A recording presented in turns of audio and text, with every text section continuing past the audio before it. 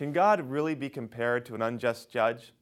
Jesus seems to do that very thing in this Sunday's gospel.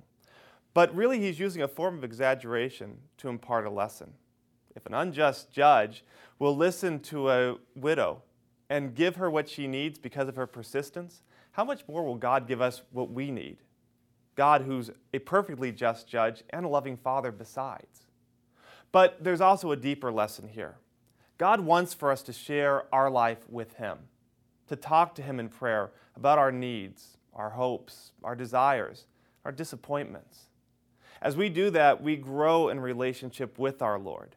And it actually changes us in a very profound way because our desires become His desires.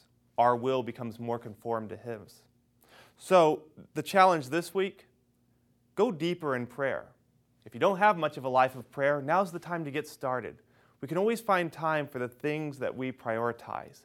So make it a daily habit. Start small, and you'll desire for more time with the Lord as time goes on. And if you already have a life of prayer, be willing to be more honest and go deeper in that relationship that you've already begun.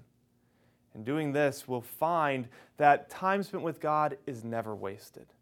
It's always time that helps to conform us to Him and to be made worthy of the kingdom of heaven.